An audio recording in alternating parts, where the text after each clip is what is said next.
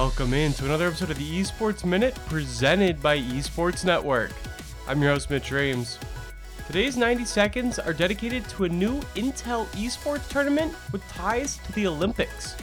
The Intel World Open is an esports competition that will take place in the run-up to the 2020 Summer Olympics in Tokyo.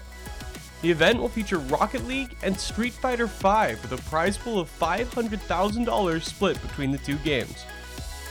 Games will begin on July 22nd, 2020 and continue through the 24th, the same day that the Tokyo opening ceremony will be held.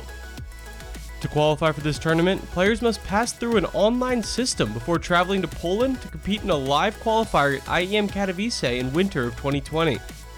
The International Olympic Committee and esports have a tenuous relationship.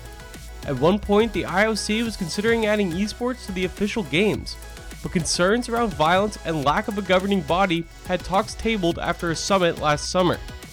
Now they appear to be more inclined to bring esports closer to the main stage. They chose two good games for this display.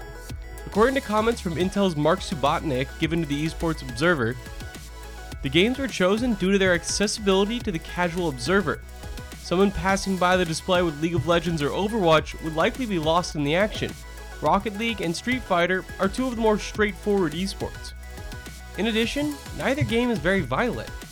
Street Fighter can sometimes be lumped in with Mortal Kombat, as the two have had plenty of crossover in the past, but the main Street Fighter game does not feature the gratuitous blood and gore that Mortal Kombat is well known for. Rocket League is simply soccer with cars. Despite the occasional explosion, the game is about as non-violent as esports come. It'll be interesting to see how accessibility and lack of violence play a part in what games are chosen to showcase esports at mainstream events. That's all for this Esports Minute. We'll be back tomorrow with more esports news.